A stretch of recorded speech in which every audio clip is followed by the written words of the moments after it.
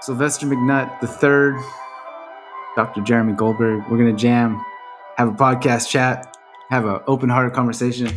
My first question for you, Sai: what does thriving mean to you when you think about a life that is lived in thriving versus surviving? Like, what's the difference? How do you feel it? How can you tell? It has to be an energetic difference. It's not it's not something that's so black and white like 2 plus 2 is 4. Like it's not that. It's more of an energetic feeling. Like think about that young kid that gets to go to a theme park for the first time and they get to get on rides and roller coasters. And they're not the kid that's terrified of it. They're the kid that's like, wow, this is amazing. This is like the greatest thing ever. Like think about the emotion that just exudes and comes out of that kid. That moment is you're thriving. Your parents drive you down there. You guys got snacks. Maybe you have lunch there. And, you've been waiting probably all school year for this summer trip to get on this one ride. Yes, I'm telling a story from my childhood. Yes, you're waiting. For me, it was Six Flags Great America up in Gurnee, Illinois, and it's like all my friends used to say, "Oh yeah, we went to Six Flags. We went there 3 times this summer. It was so great." And I just used to be like so envious. I'm like, man, I can't wait to go to Six Flags. Then my people finally took me to Six Flags. In that moment, it was just thriving, just joy, happiness, fulfillment. It felt like a dream fulfilled. It felt like you were in the right place at the right time. Everything was just in total alignment. So when I think of thriving, I think of something that encompasses a multitude of emotions.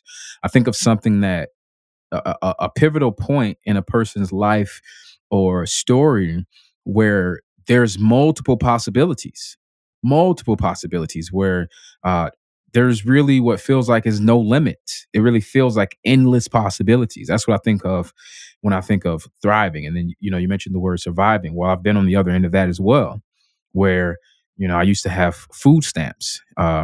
Food stamps is where the government subsidizes and gives you money so you can literally go to the grocery store and get food. I used to be on food stamps and like that was just pure surviving. I remember in college, I always you people on the podcast can't see it, but I always tap this arm right here because I have a little hole in my arm. And I used to donate plasma for money. And so the way that was set up is if you went once a week, you would get $20. But if you went a second time in the same week, you would get 60. So you had the opportunity to make $80 a week for donating your plasma. Now, I know people are like, "Oh, well, that's so noble of him. That's such a good thing. He's such a good guy." Well, no, it wasn't. It wasn't a morality thing. It was because I needed to survive. Now they ended up using the plasma to help people, who needed it. That wasn't my angle. My angle was I have no food. I can't pay my rent. I have nothing. I need to get some money. And I was never the type of person that wanted to do stuff illegal. Like selling drugs. I was never into that type of thing. So when I'm in college, I'm donating my plasma for $80 a week, you know?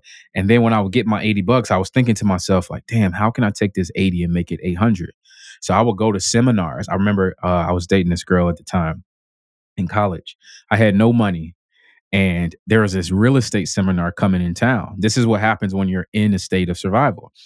And I told her, I said, "Hey, I got to go to this real estate seminar. I'll become a real estate tycoon. I'll make us a billionaire. You just have these dreams." I'm like, "Look, we got to get out of this college town. We're broke. We have no money. And she's like, "Okay, I have no car." So I was like, "Hey, can you drive me?" She's like, "Yeah, I could drive you."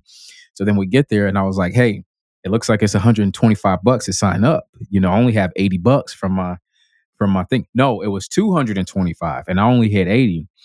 So I was like, "Can you give me the money so we could sign up?" And she was like, "Okay, yeah, I give it to you." Like she never didn't believe in me, even though she was just working part time and she was a full time college student as well. She was also in a state of survival, and she was like, "Man, we got to get out of here. We have to get out of this place." So obviously, I didn't become the real estate tycoon. Nothing actually happened from that event. I just paid them their money, and that was the end of it. But I was in that mindset of survival, and I was really trying to figure out how can I thrive. Like, how can I get out of this? And when I remember those emotions, the emotions of I will walk 5 miles to this place to donate plasma.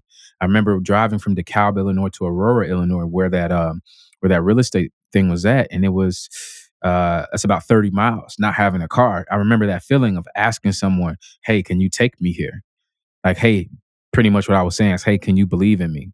Can you believe that I'm worth more than this moment? And she was like, yeah.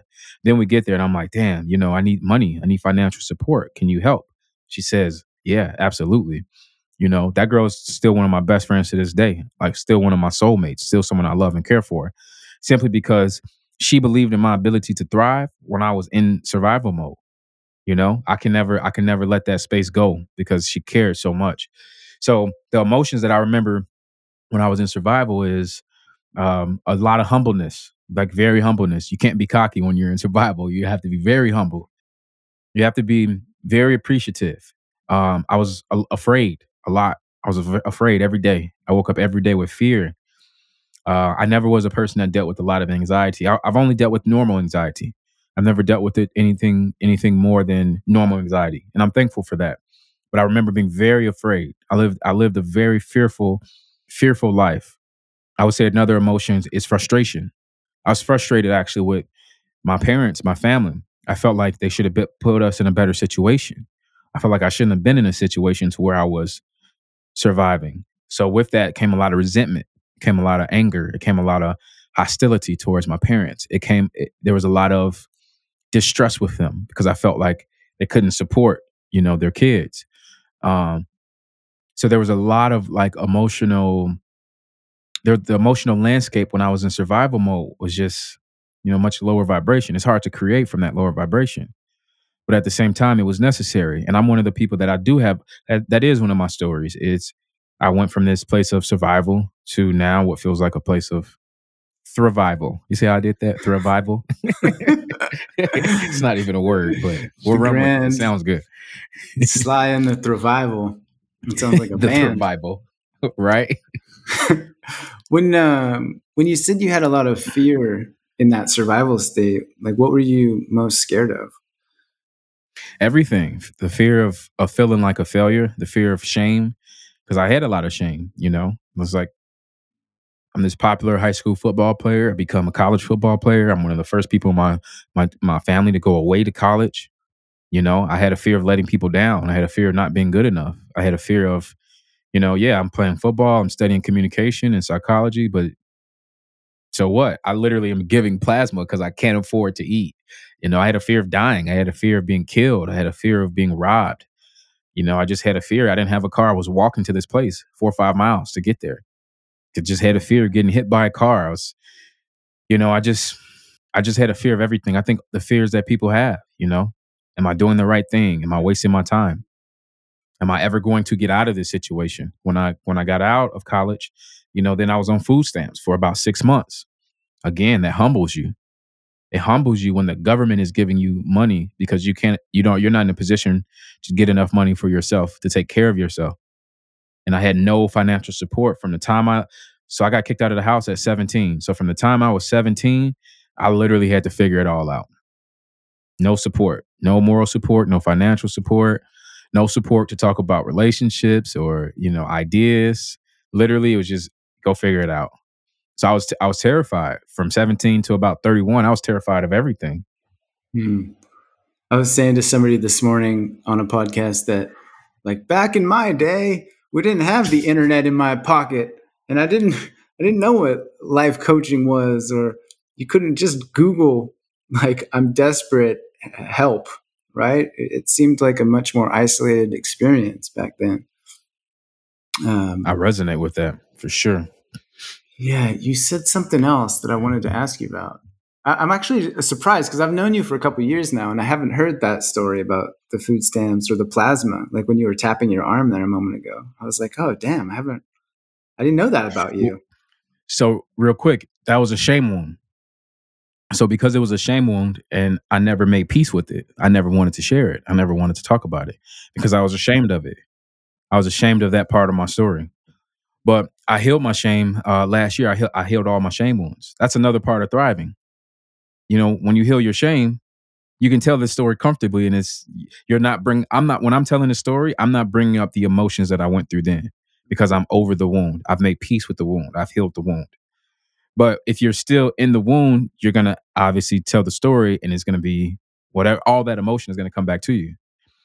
So that's why I'm comfortable sharing it now. Because I'll tell you another one. I used to pee in the bed, you know, but it wasn't like I peed in the bed like all kids pee in the bed. It was I peed in the bed till I was 14. So then ask me why though. Sly, why'd you pee the bed? So I was abused. I was abused every day in my household. So I was psychologically abused by my mother and physically abused by my father. So that was one of the consequences is my body couldn't self-regulate. It couldn't regulate all my functions. So I would pee in the bed. And I even remember my dad saying when I was 14 and I went to high school, my freshman year, he's like, no girl is gonna like a guy who pees in the bed. And I was like, well, that's not very supportive. I remember him saying that and I just wanted to punch him. That was the first time I remember wanting to attack my father when he said that. It's like, wow, like you're the reason this is I didn't have the language or understanding, but I felt like at that time that I felt like it wasn't normal and I felt like it was their fault. So part of thriving also is looking back on these stories that I'm telling you and finding compassion for my dad, compassion for my mother, compassion for 14-year-old me, 18-year-old me, college me, and honestly, forgiving and just Mm. forgiving them. That's another part of thriving. I love this line by Buddy Wakefield talks about that forgiveness is the release of all hope for a better past.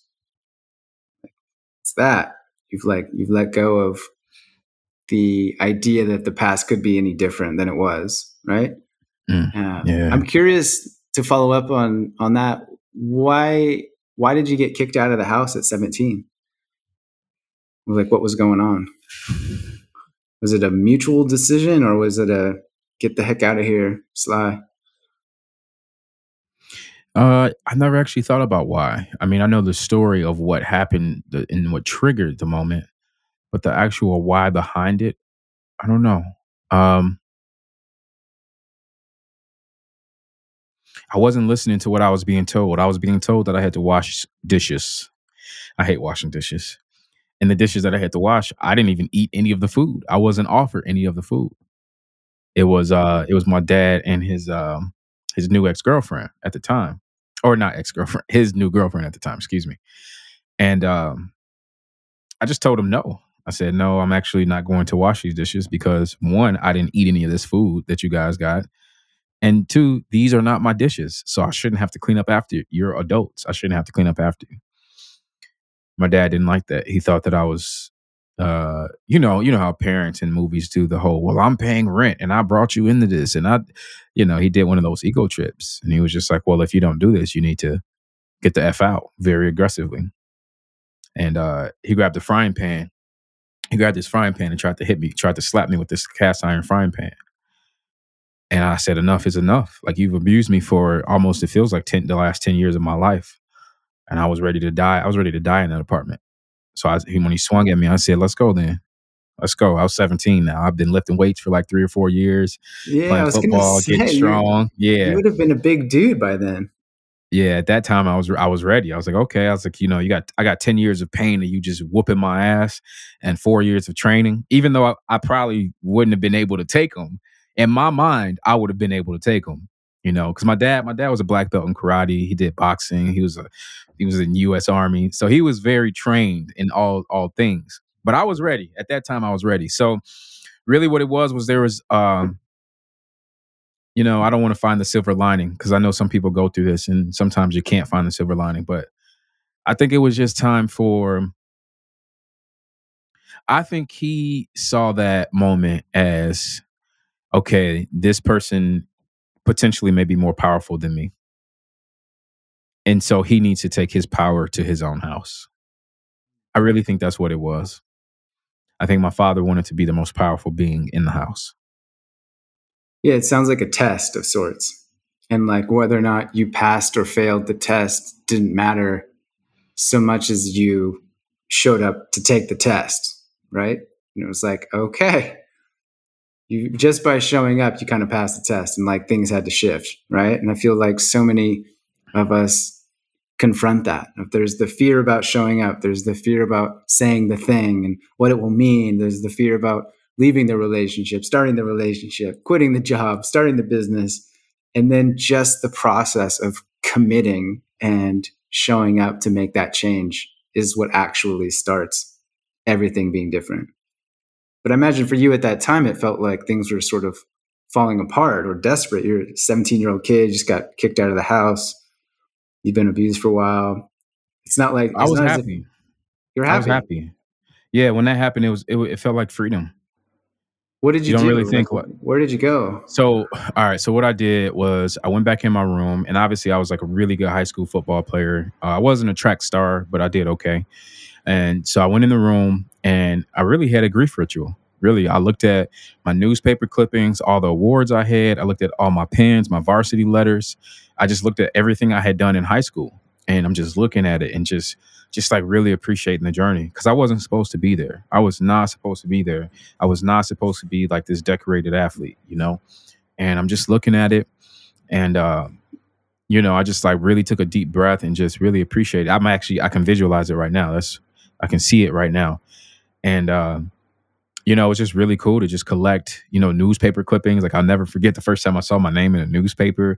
They had a picture of me stiff arming this kid. We were playing Barrington, and Barrington, Illinois is like one of the richest places in the country. Like literally, Hmm. just mansions upon mansions. So we lost the game, but I played good and I felt good about that. And so I'm looking at the picture. I was like, wow, that's cool. Sylvester McNutt III did this. And I just was like appreciative of the journey. And so I took two black garbage bags. I think they were like 13-gallon garbage bags. And I put one inside of the other. Whatever clothes I could fit in there, put them in there. Took my PlayStation, put my PlayStation in there. And then I had my very first cell phone from Sprint. Because when you start with cell phone service and you don't have credit, Sprint's the only people that are going to take you. And I don't even know if they're a company still anymore. I think they merged with T-Mobile actually. So I had a Sprint phone. That was my very first phone. It was a Sanyo flip phone. Sanyo, Sanyo. I don't even think that's a brand anymore. And damn, I feel old now telling this story. And so I take my garbage bag. I got my PlayStation in there. I think it was a PlayStation 2 at the time, or maybe a PlayStation 1. I can't remember. And so I walked to my high school. That's literally what I did because that was home. Playing sports there, making friendships there, being there for 4 years. That was home. So I went to my high school. It was the afternoon. I got to put this in a book. This is a great story. And I go to the very front of the high school, right by where we used to walk out for our football games, where we used to walk out and march to our stadium, because that was the most familiar place to me. So I'm just sitting there in this spot, and I'm just like getting the chills actually telling this story. And I just remember, actually, when this happened, I was 18 years old. I was 1 year after college. So I graduated high school, did my 1 year of college, went back home for the summer. This is when this occurred. I was 18. And so I'm a freshman in college and I'm just sitting there the summer and I'm just like, man, this is pretty fucked up. Like the situation. I remember thinking to myself, but I felt so free. I felt so happy to be nothing, to be no one, to be nobody knew what I was going through, to be not in that house anymore. I was not in that environment. I didn't have to live under those rules. And I just sat there probably for a good hour, literally at least an hour, and just thought about everything that city did for me. I was there for about 5 years because I did eighth grade in that same city, Palatine, Illinois. So there was this girl I was seeing in college freshman year. So I called her and I was like, hey, you're not going to believe what just happened. Told her the story. And she was like, keep in mind, we're like 18 and 19 at the time. So we don't have houses and apartments. She was like, well, I'll check with my dad to see if, you could stay here the night so you don't have to, you know, sleep outside. I was like, okay, cool. So she told her dad what was going on. And her dad was like, yeah, go pick him up. Let him stay here. So I think I stayed there with them for maybe 2 or 3 days, and then by the third day, dad was like, all right, you got to get out of here. Like, you got to get out of here. So, but it was really good because that gave me time to touch base with like my mom, some of my high school teammates, some of my college teammates. Just it kind of gave me time to decompress from the situation. So what ended up happening was when I was a senior, there was a junior named Mike Kruger. He was on the football team with me, and I had a great relationship with all my teammates. Like I was a really good teammate. and he got wind of what was going on. And his parents were like, "Oh yeah, we love Sly. He can just stay with us for the rest of the summer until I go back to college." Mm. So sure enough, they came and picked me up, and for June, July, and August, I was their fourth kid. They had two girls and one boy who was my teammate. And they looked out for me, man. They had got me breakfast. They went to church every Sunday. I wasn't a church person, but I went to church with them. I prayed with them. I just assimilated Mhm. to the family. So it was cool. They never asked me for anything ever. They never said you need to pay rent, you need to do this. They just said, hey, we have abundance. As a matter of fact, they were thriving. That family was thriving. And what they did was they just brought me in and they Mhm. just showed me a new way. They just showed me a new image. They showed me new energy. They showed me love. And it was perfect, man, because then I started my sophomore year and everything started to change from there. Mm. That's such a beautiful story. Like, are you still in touch with him at all?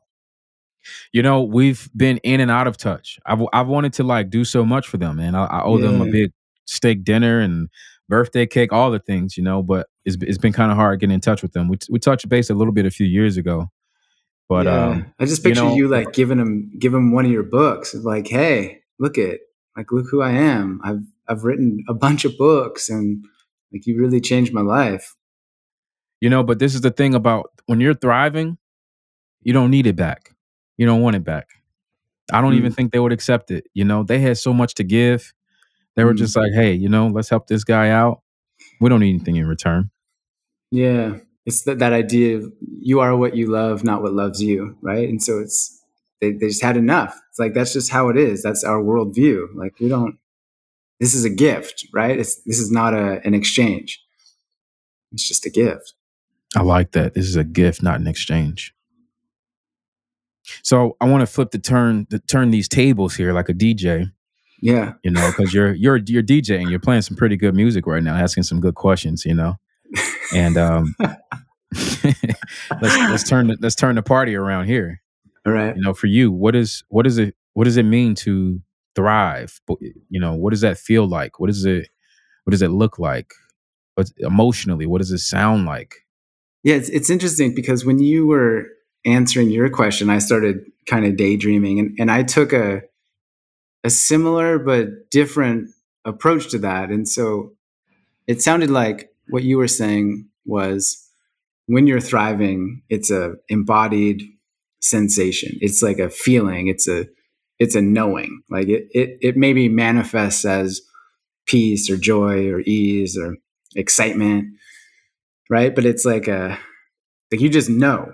You're there, you're present, you feel it, right? Whereas what I started thinking about was when I am in pain, like I don't have to like if I stub my toe on the street, I don't sit there and say, am I in pain right now? Or does my toe hurt right now? It's like, no, fuck no. I just know that I'm in pain. Like I know that I am suffering, right? It's not like I'm not waiting for somebody to walk by and be like, hey man, you look like you're in pain. Are you in pain? It's like, no, it's I just know, right? In the same way when I'm heartbroken, when I'm feeling shame, when I'm feeling lonely, or like when I want to give up, or when I'm feeling judgmental and guilty, all of these sensations, like I just know. Like I know like something is happening inside of my body. And I might not have the exact specific language for it, but I speak that language fluently, let's say. And so for me, it's the same kind of thing. Like I find when I'm thriving, I experience more serendipitous moments. Like I meet people or opportunities find me, or so like for example, yesterday uh, we're like having a heat wave where I live right now, and it's very warm, abnormally warm, and we had a heat wave a couple weeks ago that was like a record heat wave. It was so hot to the point where like I went to the store to buy a fan, and the whole aisle looked like the start of the pandemic, the toilet paper aisle, where there's just nothing. And I'm like, wait, where's all the fans? It's literally a row in the middle of a store that's just empty. And I asked the staff, they're like, oh no, they're gone. Like all the fans are gone. And so that happened a couple weeks ago. And So there's another heat wave coming. And I was like, oh man, my girlfriend and I were talking about fans. We go for a walk yesterday. We come back, we walk in our building, and like right there in the lobby where you like go to get on the elevator or whatever, there's literally, you can maybe see it behind me. There's a fan, a stand-up fan sitting there and has a sign on it. It says free. And we like looked at each other and I was like, do we need, let's take it upstairs and see if it works. It works fine. It's perfect. There's a remote control. It's like exactly the freaking fan that I would have needed for the last heat wave. But now it's like, it just is here. And so for me, I was carrying it upstairs, like I had just, you know, gone on a hunting mission and come back with a gazelle or whatever. I'm like, look at us. And I just felt in my body, like I'm thriving right now. Like free, amazing things are just happening to me. I don't have to force them. I don't have to work and grind and hustle. I just have to get out of my own way and allow things to be good. And so for me, it's that. It's like more and more the process or the practice is to, like I've heard it described as get still and talk to God, right? It's like find the silence within and just like listen. Like how am I really doing? You know, how is my life really flowing? Like, am I excited about this project? Do I want to do this? Do I not? Like, what conversations am I avoiding? Like, what do I need to say? All of these kinds of things. And so I find, for me at least, a prerequisite to thriving perhaps is to conduct those regular check-ins with commitment and devotion and just get still and talk to God and just listen. And that helps me to orient my internal space on that survive to thrive spectrum, so to speak. Because I've found that I'm okay. Well, just one more thing, and then I'll throw it to you. Like I found that I'm really good at tricking myself. Where I'll be like, I'm good, everything's fine. Like I'm kicking that, yeah, I'm good. Like, yeah. And then I'm busy, I'm distracted, I'm procrastinating, I'm avoiding. Things are not good, but I don't create the space to allow myself to actually sit there and admit it and face it. I'm curious. You mentioned the thread that a lot of people are in, respectfully. The grind, the hustle, to get up, the work, to get the bag, get some money. You know, this is such a thread that so many people are on and chasing. And I mean, we're experiencing, at least where I live, like a serious inflation where everything seems to be more expensive. The cost of living, gas, food, just everything, tuition. I mean, everything seems to be more expensive. And I mean, the consequence of that is what? You need more money or you need to work more. So I'm curious where you see thriving and surviving, you know, fitting into that whole framework of like, yeah, we do need to work. We do need to get money and pay bills and do our experiences and whatever else. I'm just curious how you approach the whole angle of work and your mindset with work and what it is for you. It's a good question. So just yesterday, I had a conversation with my coach. Like I have a life coach that I talk to once a month that like helps me with things.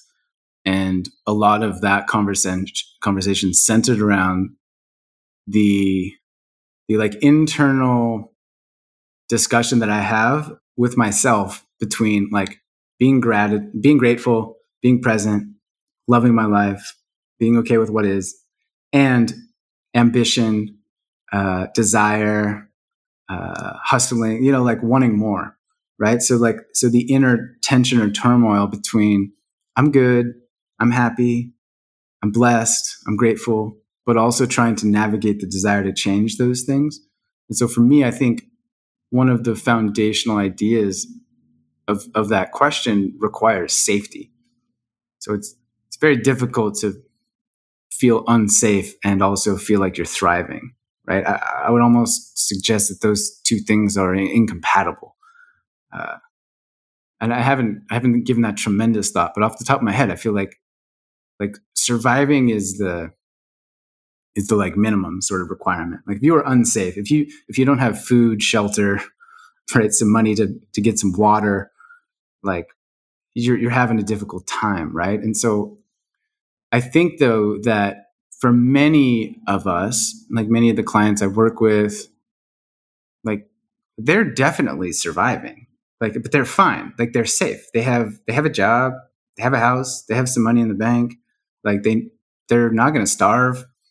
Uh, if everything fell apart, they have friends and family that they could rely upon.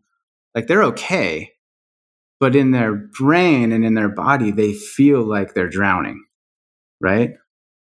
And so I think part of the process requires us to navigate the experience that we're actually having versus the experience that we tell ourselves we're having. So it's like there's a difference between like hating your job and also between like having a job and not having a job. Like you can hate your job and feel like your world is falling apart, but also like you have some income, like you're blessed, you're good, and so there's ways to shift those things. But I think the ground level of safety is a requirement to be fulfilled first and foremost. What do you think about that? That makes Yeah, that sense. makes a lot of sense. It makes a lot of sense. Like, I think sometimes people can get in this habit of having desires that can pull them out of presence and pull them out of like recognizing the situation that you're in. Perfect example of this is I was talking to my friend. I feel like I'm coaching him when I talk to him oftentimes. And he has a story that he tells himself where when this one thing happened to me, he got fired from a job. He's like, when this one he points to that moment in his life as like everything from that moment has been downhill. Everything, relationships, weight gain, money, everything has been downhill from when he got fired from that job. But from the outside looking in, to me, that's not what I see. Now, I don't want to, disrespect his interpretation of his own emotions, Mm, but to me, he got fired from a job, and within 2 months, he had another career. He's been able to move a couple times. He's lived on his own the whole time, has never missed a rent payment, not one time. mm, He's had a new car the whole time that he wanted, that he could afford, that he was able to pay for, never had his car repossessed. He's always had money to eat. He's traveled a few times, not a whole lot. He hasn't traveled a whole lot, but he has been able to travel a little bit. I know specifically because he came out here to see me in 2016, and we went to Denver together in 2018. And we hung out there for a weekend, went to a football game, had some tacos. Like we had a great time. So I was telling him this. I'm like, as soon as he started telling the story, I stopped him. I said, "Hey, I don't want to disrespect you, but shut the hell up." And he's like, "What? What? What?" I was like, "You're about to do that thing. You're about to tell this story, this really negative story about how you got mm, fired and your life hasn't been the same since then. Why are you telling yourself that story?" And he's like, "Yeah, you know what? I'm not even going to do it." And I told him what I just told you. I'm like, "Dude, from the outside looking in, you mm, got past that moment. You recovered from that moment. Maybe emotionally, you still feel the shame of being fired, mm, but if you actually look at your life, you're doing fine.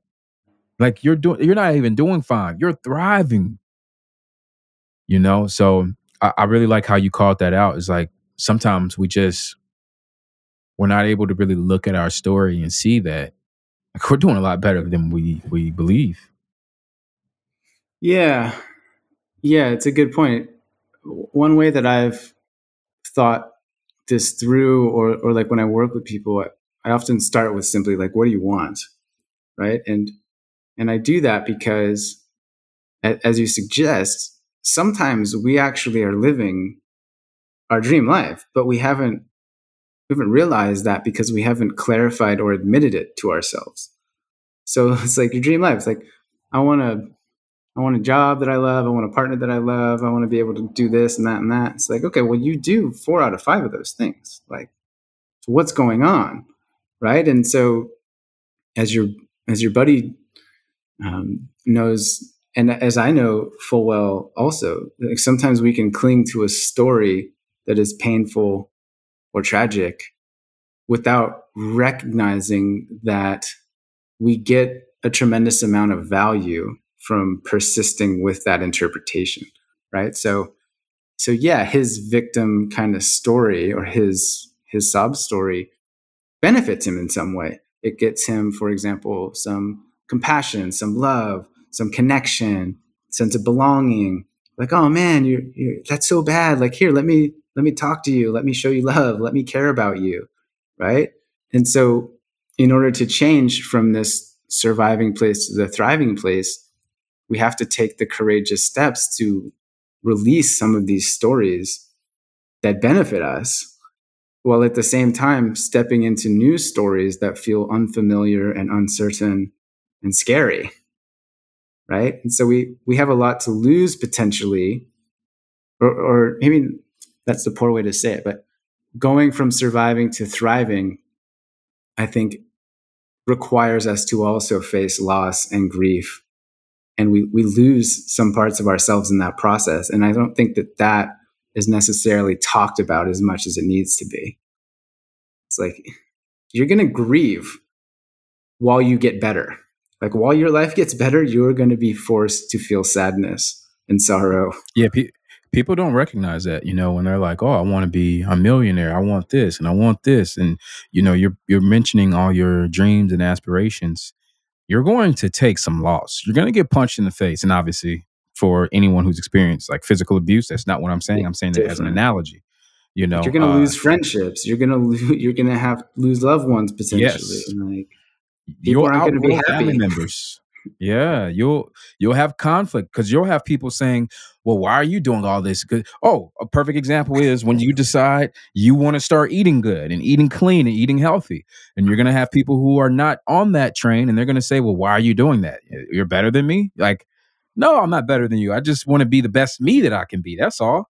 But you will deal with that when you say, "Hey, I want to thrive." I Mm. want, you said 4 out of 5. I like 4 out of 5. I need to thrive out of 4 out of 5 things in my life. You will cause conflict with people in your life, especially if they don't want to thrive or if they don't feel worthy of it, or if they think you can't do it, because they'll let you know. Anybody who thinks you can't do it, they'll always let you know. They'll Hmm. always let you know. Their energy will let you know. They don't say the words. Their energy will let you know. And like, what's really happening is that they don't think they can do it.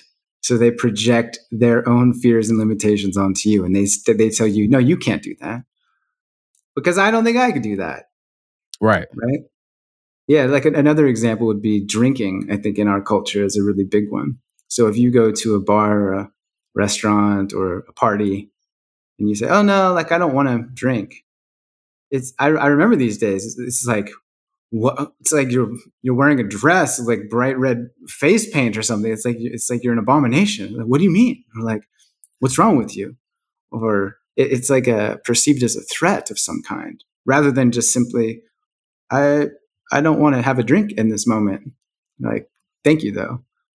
And so, as you say, like, that challenges a lot of individual preconceptions, a lot of relationship dynamics, and it'll bring up a lot, which I think is one reason why it's really difficult to do this stuff on your own, right? Because You need community. you need community, you need support, which is why I have a coach, which is why therapy is so powerful, which is why groups of people doing it together is so powerful. You get accountability, love, compassion, understanding. You get to talk to somebody about it. Whereas my experience in doing it alone, um, it felt very isolating. I felt lonely. I felt lost. Right. I felt scared. Right. It's just it was a very dark time. Right. And so I think for me, that was sort of learning the hard way. And for me, learning the easy way is having people in my life that ideally have done it before me. Like, hey, like, when you quit drinking, what was it like? Or, hey, I want to start this business. What is it like for you? Or at least to believe in me, as you said, like your college girlfriend, that she never didn't believe in me, right? It's like having people in your life that have your back, that when you share a wacky, wild idea, they're like, yeah, let's do it. Like, if I want to move to Colombia and raise goats, like, fuck yeah, I'm going to visit you. I can't wait to see those goats. It's like, let's go.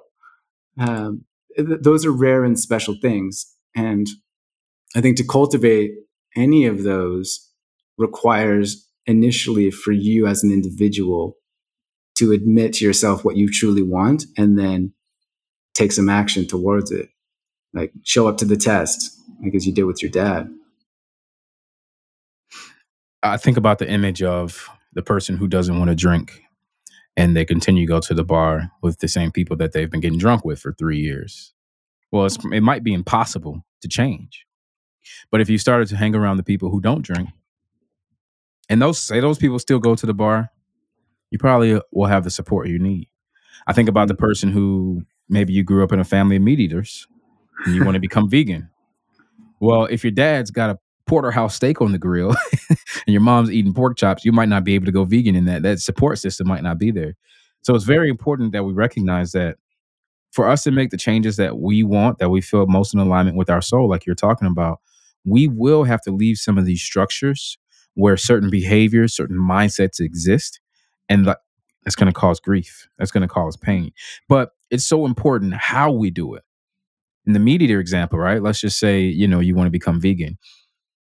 It's very important that you understand and respect their choices.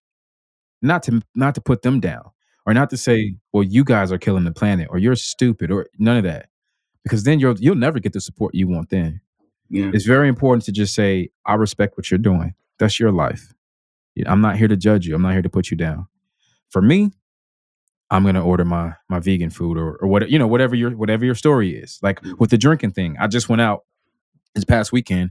Me and 4 guys, we were in LA, and they all got drunk as hell. They were drunk, and so we went to this one club, and my one of the guys gets a table, and it's like $1,000, to get this table, which was really a table, like this little table, 2 bottles of tequila and a bottle of champagne, which is outrageous if you think about it. But I don't mind it because I'm like, you know what? I'd rather have my own designated space and where we can just kind of like, this is our space instead of just roaming around all night. So I actually don't mind getting the table.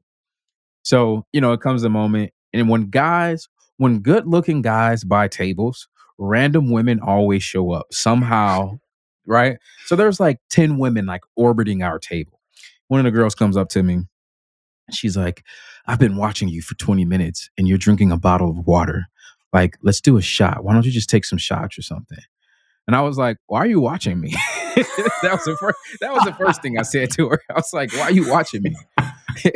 And then I was like, yeah, no, I won't be drinking at all. I'm just drinking water. And she goes, that's so boring. I said, what's boring? Me or me, the fact that I'm drinking water? And she goes, the fact that you're drinking water. I said, well, if you want to be entertained, sit down and talk to me. She's like, okay, I'll talk to you, but we need to do a shot. I said, why do I have to take a shot to talk to you? And she couldn't really come up with like anything out. Her angle was, it would make her happy if I took a shot. And now that I think I'm 150, I think I'm 150 days sober from alcohol now.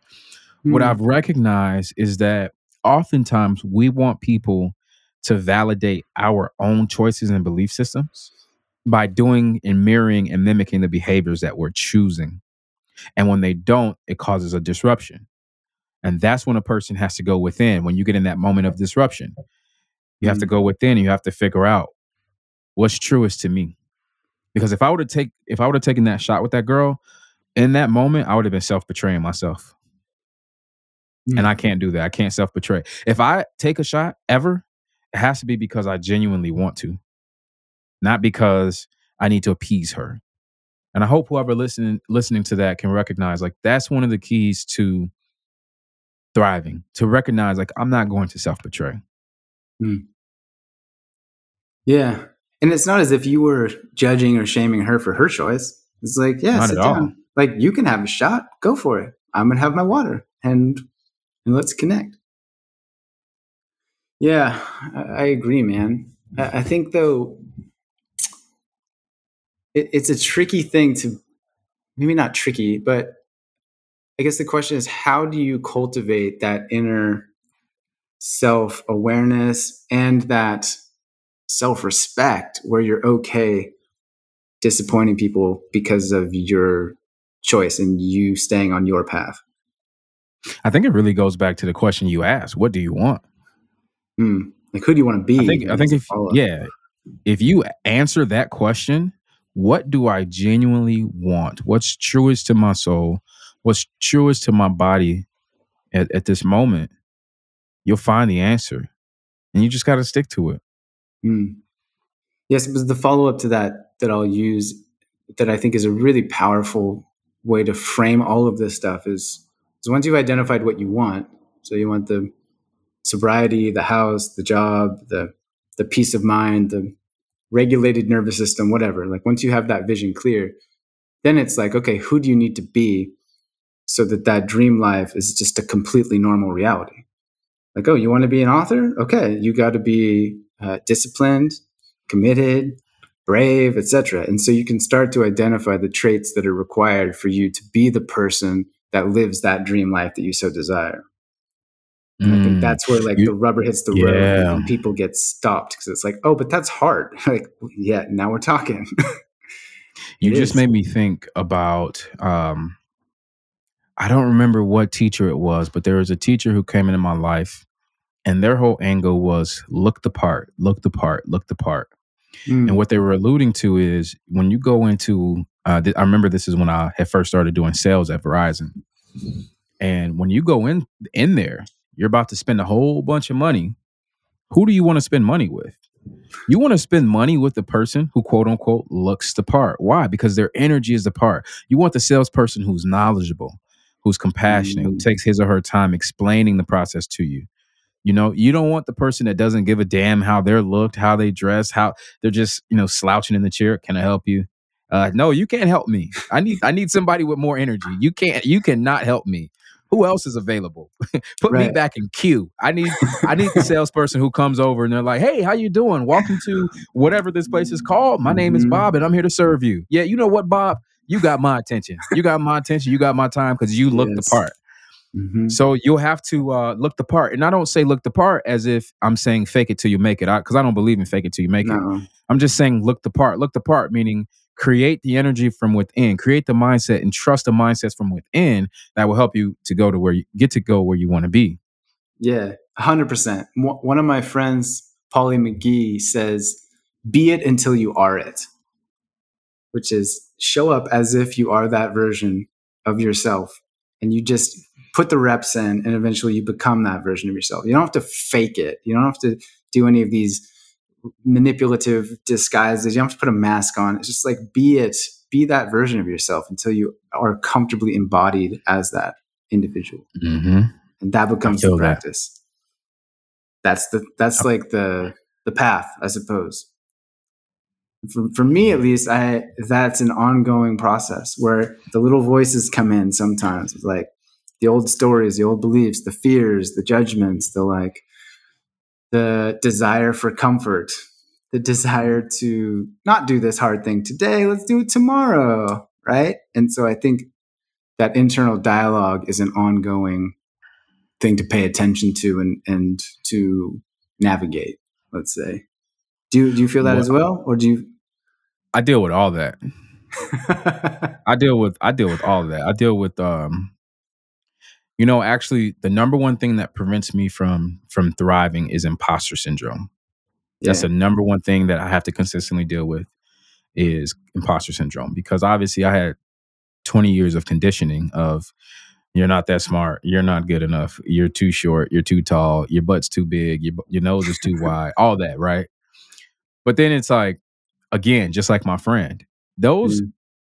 those that story isn't the story I tell myself. I don't even believe that story. I don't think any of that. Well, I do have a wide nose, but I think it's a sexy nose too. So it's like, so I deal with imposter syndrome. I look at, like, in my industry sometimes, and I'll just be honest, sometimes I look at other authors and they're like, this author sold 3.7 million copies of their book. And I'm like, well, shit, I have good books. Like, I have great books. How do I do that? you know?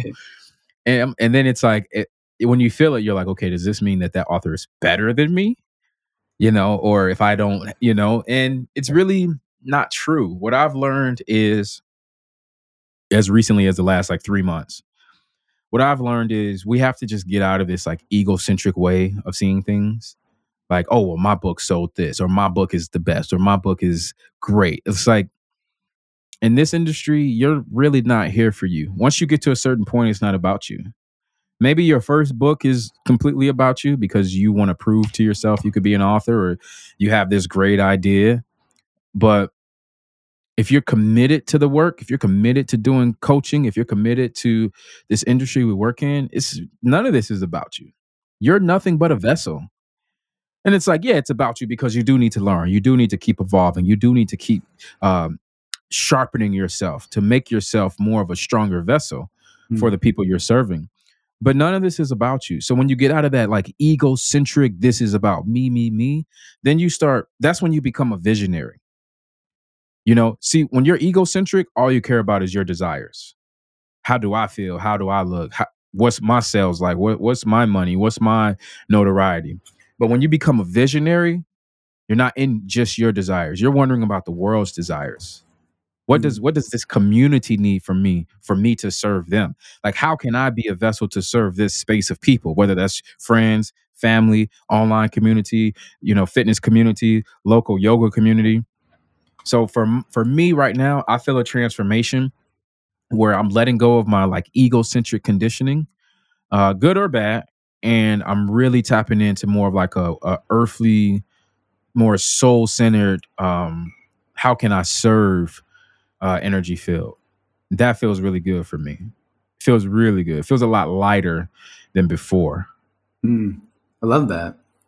I wrote I wrote something a while ago about how I have a PhD and I have a imposter syndrome also.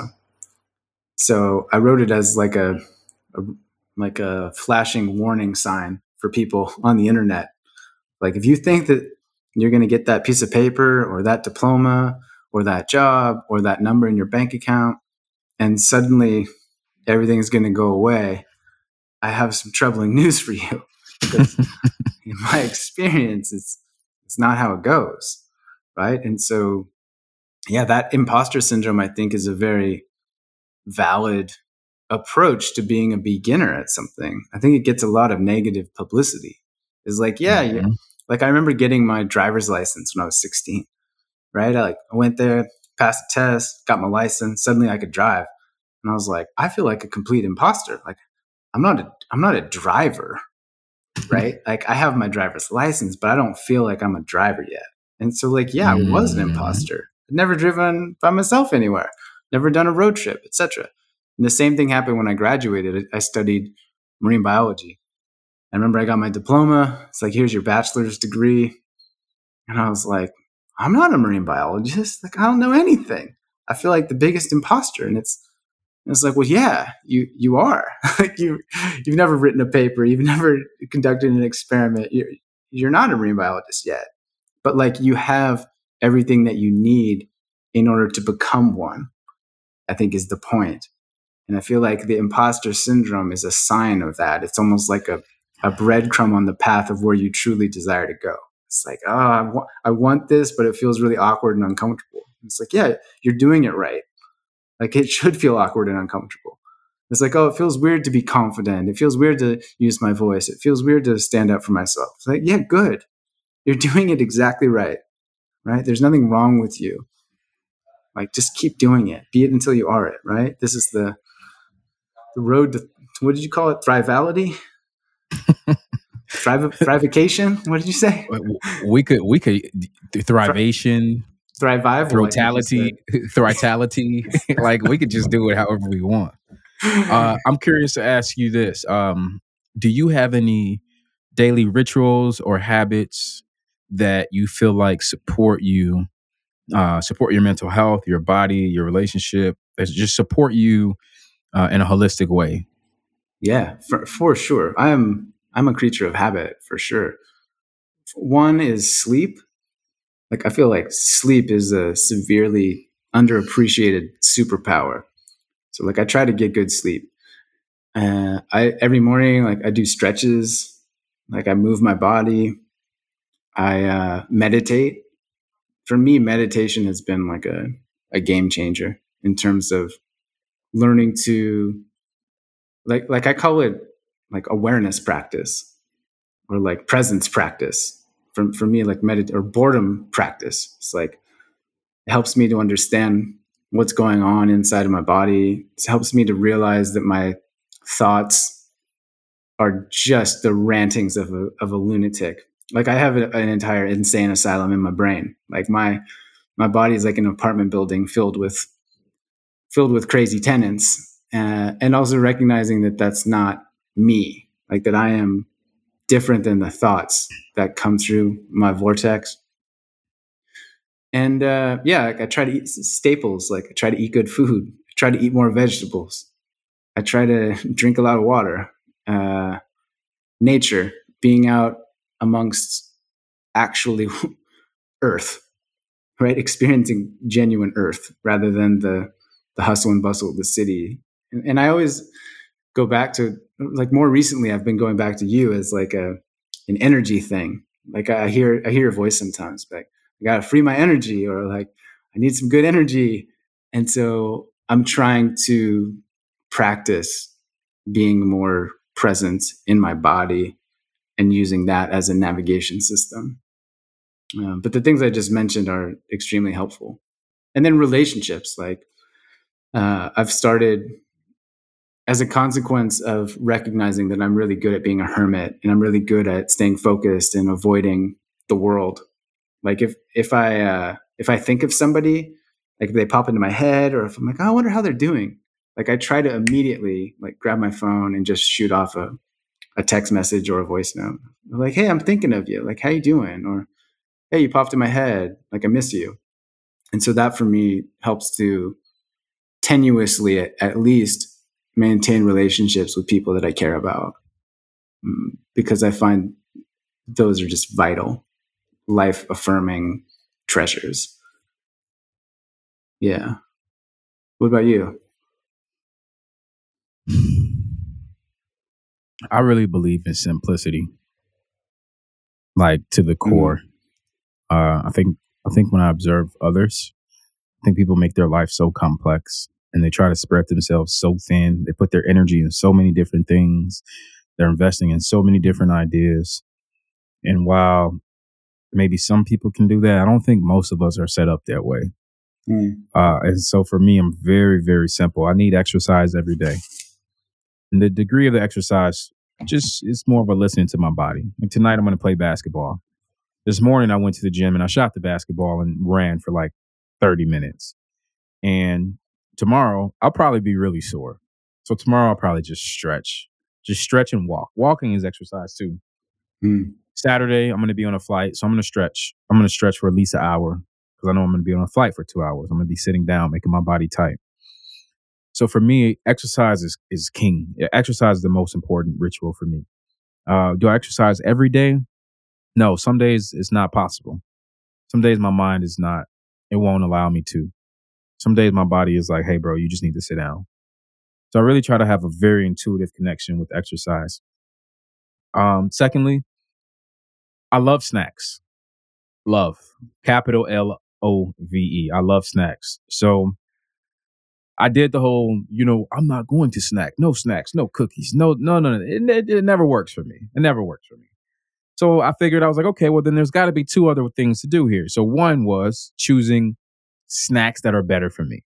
So instead of just doing a whole bag of Oreos, let's do, let's just do some apples with some cinnamon and some vanilla and some granola and a little honey. And it's so good. Instead of getting the Reese's peanut butter cups that have high fructose corn syrup, that's no bueno. Let's go to Trader Joe's and get the organic The peanut sunflower butter seed cups. butter? Yeah, the ones with real sugar, like so Mm, for me it was like a mindset shift of getting out of the snacks that have been mass produced and finding the ones that cost more. For sure, they definitely cost more, but they're just better for me. And then another thing is, okay, if I'm going to be the snack man, if I'm going to be the cookie monster, I need my fruits, I need my veggies. I need to make sure I'm having a nutrient dense meal plan daily. So I don't mess that up. I never mess that up. It's very important to, I think my relationship with food at this point is really, really good and really healthy. One of the words I got rid of was cheat meal. That word, it just creates so much shame. You got to think about it. If you're about to eat fried chicken, and fried chicken is not what you normally eat because you like to eat clean. So you're used to grilling your food or maybe baking your food, which is a lot cleaner way to eat it. And you're about to eat some fried chicken. You're literally going to say to yourself, "Oh, I'm about to cheat right now." Well, what is cheating? Cheating has a negative connotation. It actually means to be doing something you're not supposed to be doing.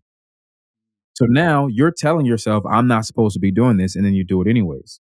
So you're self betraying yourself. Eating the fried chicken is not you self betraying yourself. It's the language you're using before you eat the food. That's what's causing the dysfunction. So I was eating fried chicken and I was like, "Oh, I'm about to have this cheat meal." And I was like, no, this isn't cheating. This is great. This is thriving. This is good. Like, It's like, I love enjoy fried this. chicken. Yeah. And so when I got rid of that language, like the cheat meal, it just changed my relationship with food, and it brought me the balance that I was craving. It brought me the balance that I was craving. So exercise, having a nutrient dense meal plan, and being completely aware of what I'm eating, my portion sizes as well. And last thing I would say is paying attention to relationships, because I could do the thing where I don't talk to anybody for a whole day and be completely fine with that. As a matter of fact, I could probably do it for like a month. Yeah. But then I could also do the thing where I'm making calls, I'm on podcasts, I'm at parties, I'm hiking with a group of people, like I'm overly extroverted, and I'm perfectly fine with that. I consider myself to be an ambivert. Like I can be an introvert, I can be an extrovert. I'm perfectly in the middle. So what I find is my work is kind of introverted, like being an author. Like that part of my job is an introverted thing. So I try to make sure the rest of my life has that balance. So I'm, going to dinners with people. I try to do a podcast once or twice a week to always try to connect. Uh, like this morning when I went to the gym, got in the sauna, there was another guy there. When I first went in there, I had my headphones on. I took my headphones off because I just said, "Hey, we might talk. You never know." Prior to, I used to just always keep my headphones on and never engage. But when I felt a deep loneliness about a year ago. And that was one of the things I told myself. I said, "Well, you can't be in public places with headphones on. If you're feeling deep loneliness, you got to take your headphones off." Why? Because headphones on mean don't talk to me. Door closed means don't talk to me. Mad face means don't talk to me. So I told myself, "Hey, I need to be a little more inviting." And then, that was about a year ago. And then I've been really good. So like when I went in the gym today, I just said, "Okay, let me take my headphones off." Sure enough, me and the guy end up talking for like 25 minutes. We're just in the sauna, sweating, just talking about life. And it was a great conversation. His name was Zach. And, I was like, "Yeah, Zach, all right, see you later. So that felt good just to Yeah. even exchange good energy with Zach. It felt so good in that moment. So Hmm. my top three rituals are going to be exercise, food, and relationship. Yeah. Yeah. I love that. At a simplistic level, our lives are the composite of the stuff that we put into them. It's like you are what you eat, you are what you think, you are who you hang around with and gives you energy, you are where you are.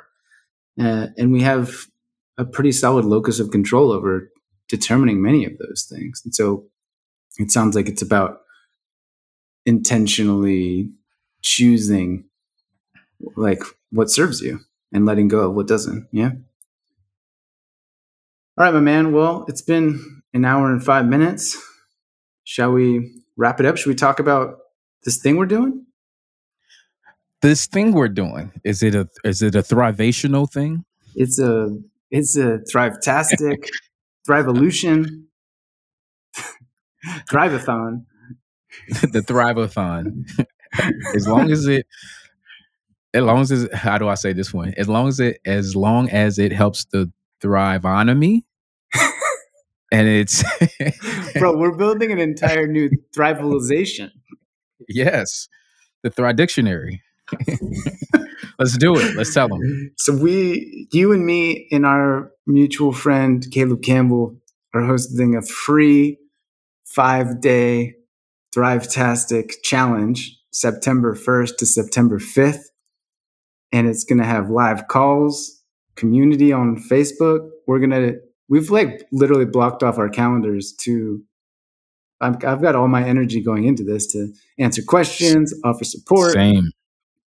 Like when we're doing a thing, and people can go to borntothrive.com. Oh, sorry, born2thrivecourse.com. Give us your email, sign up. Born2thrivecourse.com. And it's not a two like the number two, it's TO. Yeah. Born2thrivecourse.com. I'm excited about it because as a coach, we talked about being an introvert, as a creator, as an author, I've had a long craving to create something with others, who are aligned but are also different. I think that's also so important, to respect people's differences. And so I just think it's beautiful that we've been able pretty much all summer to lay the framework and discussion, and just bounce ideas off of each other and just grow this thing to where now we're actually ready to present it to people and then to Yeah. invite people in. And so it feels good too, because we had to get out of our like introverted, I can do this on my own way. And part of the invitation that we're telling people is, if you really want to thrive, you need to stop doing everything on your own. Like, you got to come in community. You have to collaborate. So I just feel this on a soul level. That's why I feel so connected to it. That's one of the things one of the transformations that I'm going through. It's like, nope, we need to be a community. We need to collaborate, and this makes you give up control, which gives you freedom. Yeah. So I'm so excited for everyone to join us at born2thrivecourse.com. Just your name, your email, you'll come on in here for 5 days, and it's gonna be some sauce, man. It's gonna be some sauce. It's gonna be some good energy. 100%. Like just, even if you don't want to sign, like, go to the website. 100%, it's guaranteed to make you smile. Like, the visual at the top of that webpage fills me with glee every single time that I see it. I'm just like, I'm so stoked on it. It's like, it's the best. And yeah, like, I'm pumped up, man. I'm fired up. And I think people underestimate how much can change in 5 days. It's like, you could change your life in 5 days. Done. Seen it. So we're doing a thing. born2thrivecourse.com, and get in there. Sly, thanks so much for being you, man. I'm stoked to be your friend. I'm always pleased to connect and see your face. And I just have so much respect for who you are and what you've been through and how you've used it and what you've created. It's admirable. It's heroic, man. Thank you. I had to pause for a second to take that in, and man, thank you. I appreciate that. I really do. Yeah, man. It's great. It's great to work with you.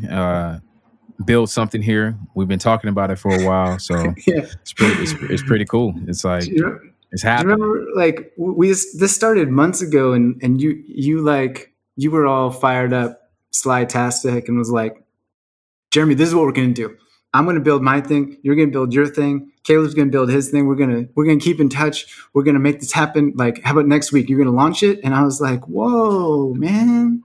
Like, what if, like, can we just do it together? And then you're like, all right, let's call Caleb right now. And you call Caleb. Do you remember? And he was naked or something. And we're like, Yeah, he had just got out the shower. He's like, "Hey, what's up, guys?" and he didn't mean to answer the phone, and he was just like topless. And we're like, bro, we got an idea. We're doing this thing. It's happening. And now to, like, see it all come to fruition is super exciting. And yeah, stoked to connect, man.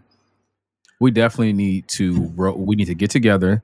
We need to Yeah. role play, recreate that scene, and we got to put it out. We got to put it out, man. People need to know how this thing was born. They need to know the real story of how collaborations actually happen behind the scenes.